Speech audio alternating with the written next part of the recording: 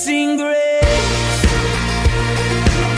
this is unfailing love,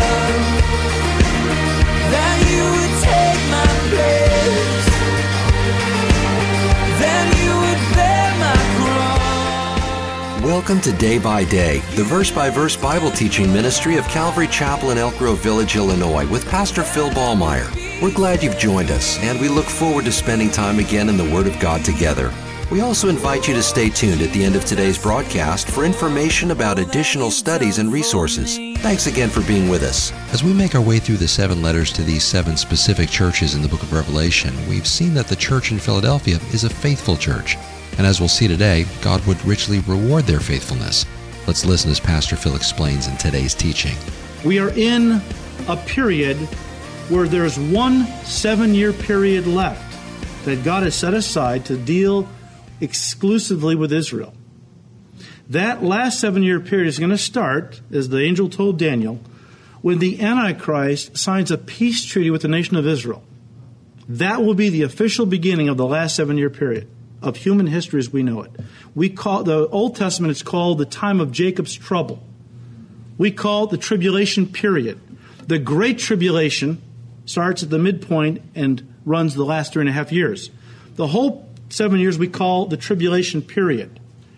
And that last 7 years God has set aside to deal with the nation of Israel.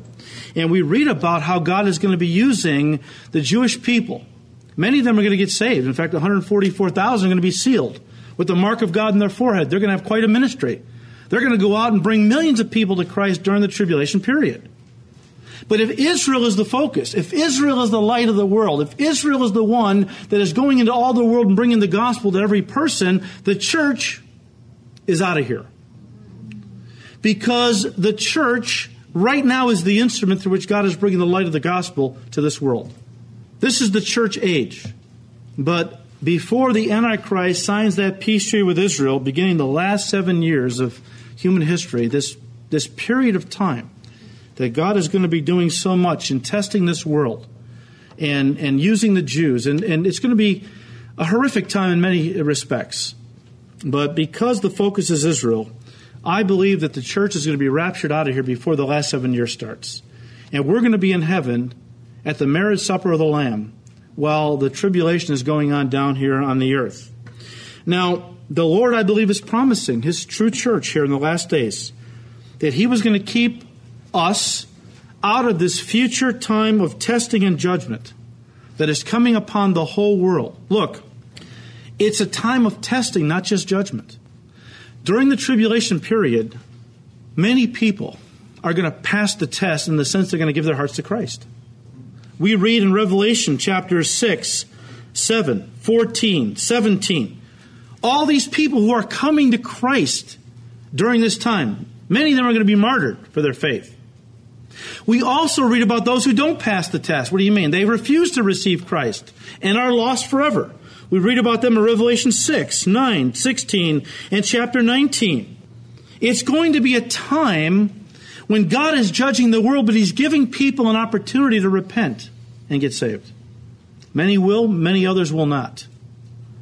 Now, here's the thing. We talked about verse 10 being a very controversial verse. Well, the reason it is so controversial is because people come to the Scriptures with their theology in hand. And if you're a post-tribulationalist, or even a mid-tribber, or even a pre-wrath is your position, then you have the church going into some or all of the tribulation period.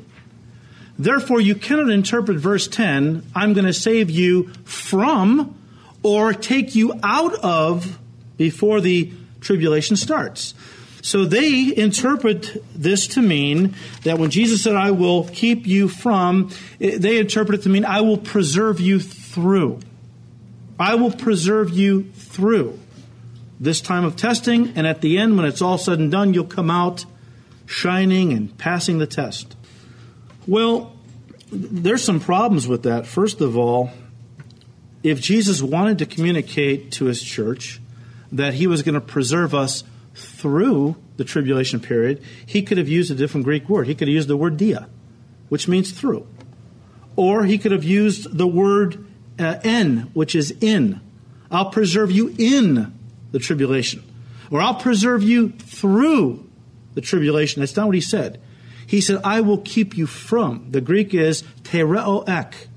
Tereoek. And the only other place that tereoek appears, that little Greek phrase, appears in the New Testament is in John 17, verse 15. You don't have to turn there. Just listen. Because in John 17, verse 15, Jesus, it's the night before his crucifixion. He is praying to his Father, what some have called his high priestly prayer. And at one point he says, Father, I do not ask you to take them out of the world, but to keep them from the evil one, tereoek. Keep them from the evil one. One scholar and author said this, and I quote, he certainly did not pray that believers be preserved within Satan's power, for believers have been rescued from the domain of darkness and transferred to the kingdom of his beloved Son, Colossians 1:13 tells us.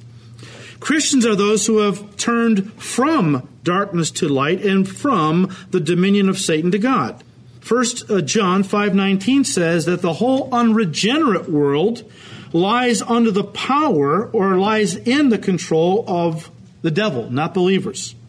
The meaning of tereoek in John 17, verse 15, to be kept completely out of the devil's grasp, argues strongly for a similar meaning in Revelation 3:10.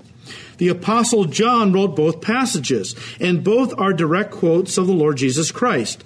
To interpret tereoek as a promise of preservation in the midst of the tribulation poses another difficulty. The Philadelphia church was never in the tribulation, which is still in the future. Another obvious objection to interpreting tereoek as a promise of preservation in the midst of the tribulation is that believers in that terrible time will not be preserved. In fact, many will be martyred. Chapter 6, chapter 7 talk about this, leading to the conclusion that promising preservation is meaningless if the believers face the same fate as sinners during the tribulation period. So those who say, look, he's just promising to preserve his church through the tribulation. Yet the church isn't preserved through the tribulation. Believers are massacred by the tens of thousands. So that's not even true. He goes on to say, and I'll end here, some hold that the promise of deliverance is only from God's wrath. The pre-wrath position does have a lot of good points. The pre-wrath position says that the church is going to go into the last 7 years. It's going to pass the midpoint. And sometime just after the midpoint, before God pours his wrath and judgment out upon the world, God will rapture his church. Because we have not been appointed to wrath, but to obtain salvation. Good point. It's a biblical thing, all right? It's a biblical interpretation. However, the author says, some hold that this promise of deliverance is only from God's wrath during the tribulation. But a promise that God will not kill believers, but will allow Satan and Antichrist to do so, would provide small comfort to the suffering church of Philadelphia. So think about that for a moment.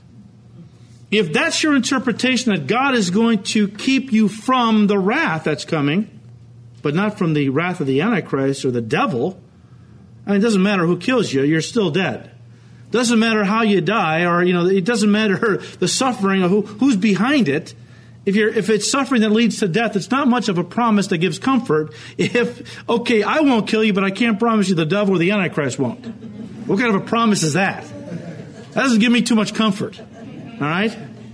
And we'll have more to say about this probably as we get into chapter 4. And we talk about the next main section being after these things. We'll talk about that. Chapter 6 will also talk about these things. So we'll revisit this subject a few more times. But let's move on to verse 11. Jesus says to this church, behold, I am coming quickly. The Greek word means suddenly, and without warning. The doctrine of imminence. Our Lord could come back at any time. At any time. And of course, only those who believe in a pre-tribulation rapture can say it could be today. Because those who are mid, post, or pre-wrath tribulationists, they have no recourse but to say, well, The Lord can't come back today because the tribulation hasn't begun yet. So they're waiting for the Antichrist. I'm waiting for Jesus Christ. I mean, right? I mean, if you are mid or post or pre-wrath in your view of the rapture, that means you are looking for the Antichrist who will begin the tribulation period. I don't really think it's wise for us to be looking for the Antichrist. We ought to be keeping our eyes on Jesus Christ so that we're always ready. I mean, everyone who has this hope that he could come back at any time purifies himself even as Jesus is pure. I don't want to get entangled with the garbage of the world if I know my Lord could come back for me at any time. And in fact, because a lot of Christians won't really be looking for his appearing, John tells us many will be ashamed at his appearing. Oh, they're still going to be saved because we're saved by grace. But they're going to be ashamed that they weren't really living for him. And they weren't living for him, I think, because they weren't watching. They weren't being taught Bible prophecy and that the Lord could be coming back at any time. And as you look at the signs, man, it looks like soon. So if you're not pre-tribulational in your rapture eschatology, then as Donald Gray Barnhouse used to needle, Walter Martin, who was a post-tribber, and Barnhouse was pre-trib, he would come into his office and needle Martin and say, well, sad day, sad day. Jesus, can I come today? Because Martin was looking for the tribulation. The whole tribulation had to come first before Jesus returned for his church. But Barnhouse said, no, I believe that he could come back at any time. Behold, I am coming quickly. Hold fast what you have, that no one may take your crown. The crown is your reward for faithful service to the Lord. Now, you might be thinking, well, wait a minute. I don't have my crown yet, all right? I mean, I haven't received it yet, my rewards. Well, in Jesus' eyes, you already have it, because when he made a promise to you and I, that if we served him faithfully, he was going to reward us. He was going to give to us a crown someday to show his appreciation for our faithful service. You know what? In his mind, it's a done deal. So every believer that is serving the Lord with faithfulness and sincerity, as Jesus sees you, you've already received your rewards. But listen to me. Unless, of course, you don't forfeit them before the finish line. Rewards can be lost. People who have trusted in Christ cannot be. Rewards can be forfeited, but salvation cannot. And when it comes to rewards, we have to understand that it's not enough to be a strong starter in your race for Christ. You have to be a faithful finisher as well. There's a lot of people who have served the Lord faithfully for a number of years and then have gotten off into some sin or false doctrine, and they've undone every good thing they ever did. And that's sad. It really is. And that's why John said in his second epistle, chapter 1, verses 7 and 8 we'll look at. He said, for many deceivers have gone out into the world who do not confess Jesus Christ as coming in the flesh. This is a deceiver and an antichrist. The term antichrist, we use it particularly for one guy, one guy we call the Antichrist. It's interesting. He's called by many different names in the Scriptures, but the Antichrist is not one of them. We call him the Antichrist. But Antichrist is anyone who denies the true Christ or tries to supplant the true Christ. There are antichrists in the world today as there were in John's day. And John is warning the church about these false teachers. And he goes on to say in verse 8, look to yourselves that we do not lose those things we worked for, but that we may receive a full reward. He's not talking about salvation, obviously. He's talking about the service we do for the Lord. He says, look, you don't want to stumble before the finish line, After serving the Lord faithfully for a number of years, you don't want to at the end blow it and drop out of the race or, get into the world again, or you're going to forfeit. You're not going to receive a full reward. And our goal should be to be faithful all the way to the end. One of my favorite old preachers is Vance Havner, old Baptist preacher. And he said when he was a kid, his folks, he grew up in the South and he had a lot of buddies, and summertime was a great time to be out playing all day, fishing, swimming, that kind of thing. And his parents were pretty good about letting him do his own thing and being out with his buddies, but they had one rule that was pretty fast and hard. He needed to be home before dark. Do whatever you want, stay out of trouble, but do whatever you want, but just be home before dark. And so he grew up with that mentality. And he says, now, as I grew older and I began to serve the Lord, and God began to open up doors of opportunity for me to serve him, that statement by my parents kept ringing in my ears, that I wanted to be home before dark. In other words, I wanted to be standing in the Lord's presence. I wanted to be in the house of the Lord before something happened in my life that brought reproach on the name of Christ, before I fell into some sin that tarnished my ministry and the Lord that I served for so many years. I was a passion of my heart to make sure that I was home before dark. And of course, Vance is with the Lord today, and he did make it home before dark. There wasn't a blotch on his ministry. He didn't, at the end blow it in some way where, it's just tarnished everything he had worked for Jesus. But that should be the goal of all of our lives, that we serve the Lord faithfully. Not, as Christians, some Christians have the mentality, how much can I get away with before I may lose my salvation? If that's what you're thinking, let me just say, that is terrible. That's horrible. Some Christians are flirting with the world so much, and they wouldn't say it like this, but it's back there. How much can I get away with? How close can I put my one toe in the world? How close to the world can I get before something happens, before God lowers the boom on me or something? Look, my goal is to see how close I can get to Jesus. How close I can get to Jesus, right? That's the goal. Because if that's not your goal, you're going to fall hard playing around the world. Like the little girl that fell out of bed. Mother heard her hit the floor, rushed in. Honey, are you okay? You okay? You all right? Yeah, I'm okay, Mommy. I think I stayed a little too close to the place I got in. A lot of Christians can say that. I think I stayed a little too close to the place I got in. That's not the goal, to stay as close to the place you entered salvation. Is to move forward for Christ. Draw close to him. You don't have to worry about anything else. Well, verse 12, Jesus said, he who overcomes, I will make him a pillar in the temple of my God, and he shall go out no more. And I will write on him the name of my God, and the name of the city of my God, the New Jerusalem, which comes down out of heaven from my God, and I will write on him my new name. Jesus said, he who overcomes, I will make him a pillar in the temple of my God. Pillars have always been pictures of strength, stability, and even dignified beauty. There were 2 pillars in Solomon's temple, and they even named them. One was called Yakin, which means he will establish, and the other was called Boaz. In him is strength.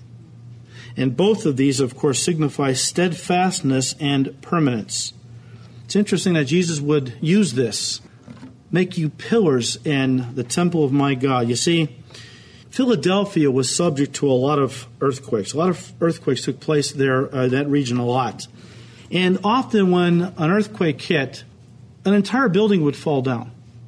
And the only thing that would be left would be huge pillars. And so this was something that was very familiar to them. How that the earth would shake, these beautiful structures would fall, but often the only thing left standing was the pillars. Now, as I was thinking about that, I couldn't help but remember what the writer to the Hebrews says.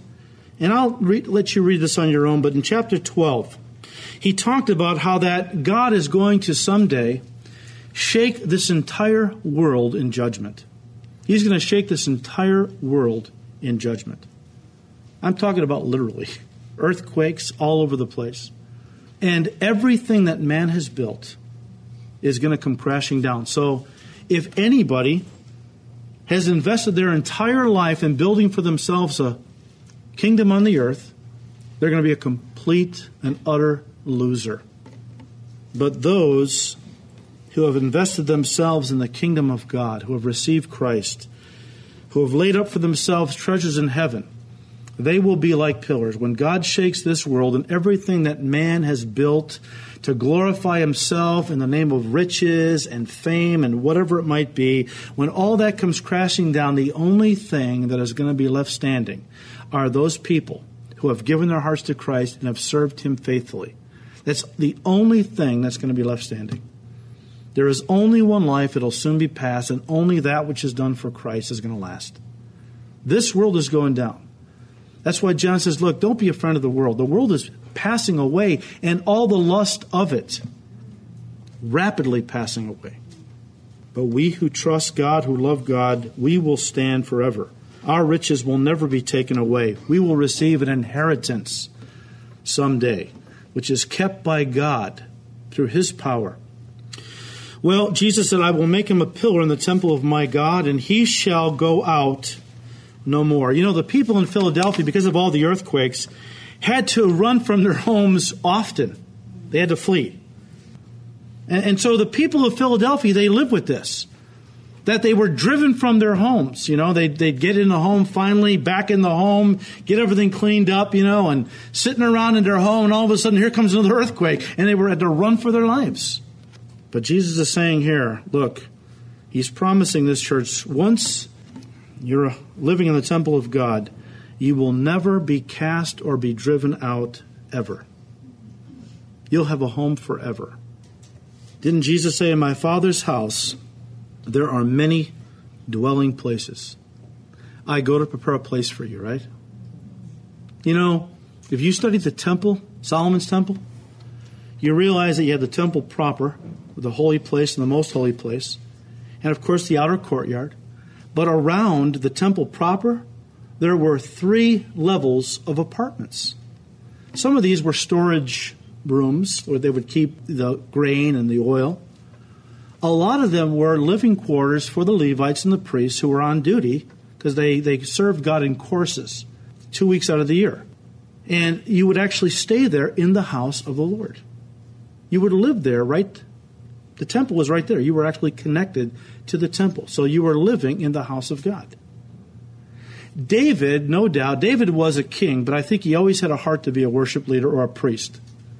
I think if you would have asked David, do you want to be a king or a priest? He would have chosen priest. Because it was the desire of David's heart. He said, is that I might dwell in the house of the Lord forever, so that I might forever behold the beauty of the Lord. You know what? We're going to get that very desire. All of us someday are going to be living in the house of the Lord forever, and will never be cast out.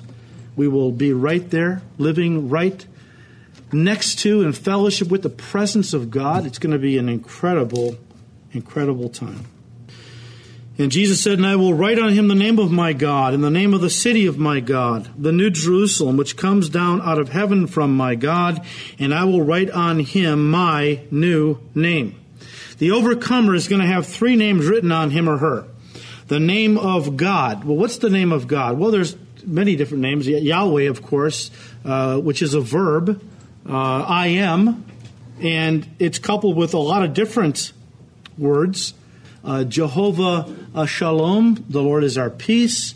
The one we know so well, Jehovah Yeshua, or Jehovah Shua, which is the Lord is salvation, the name of Jesus.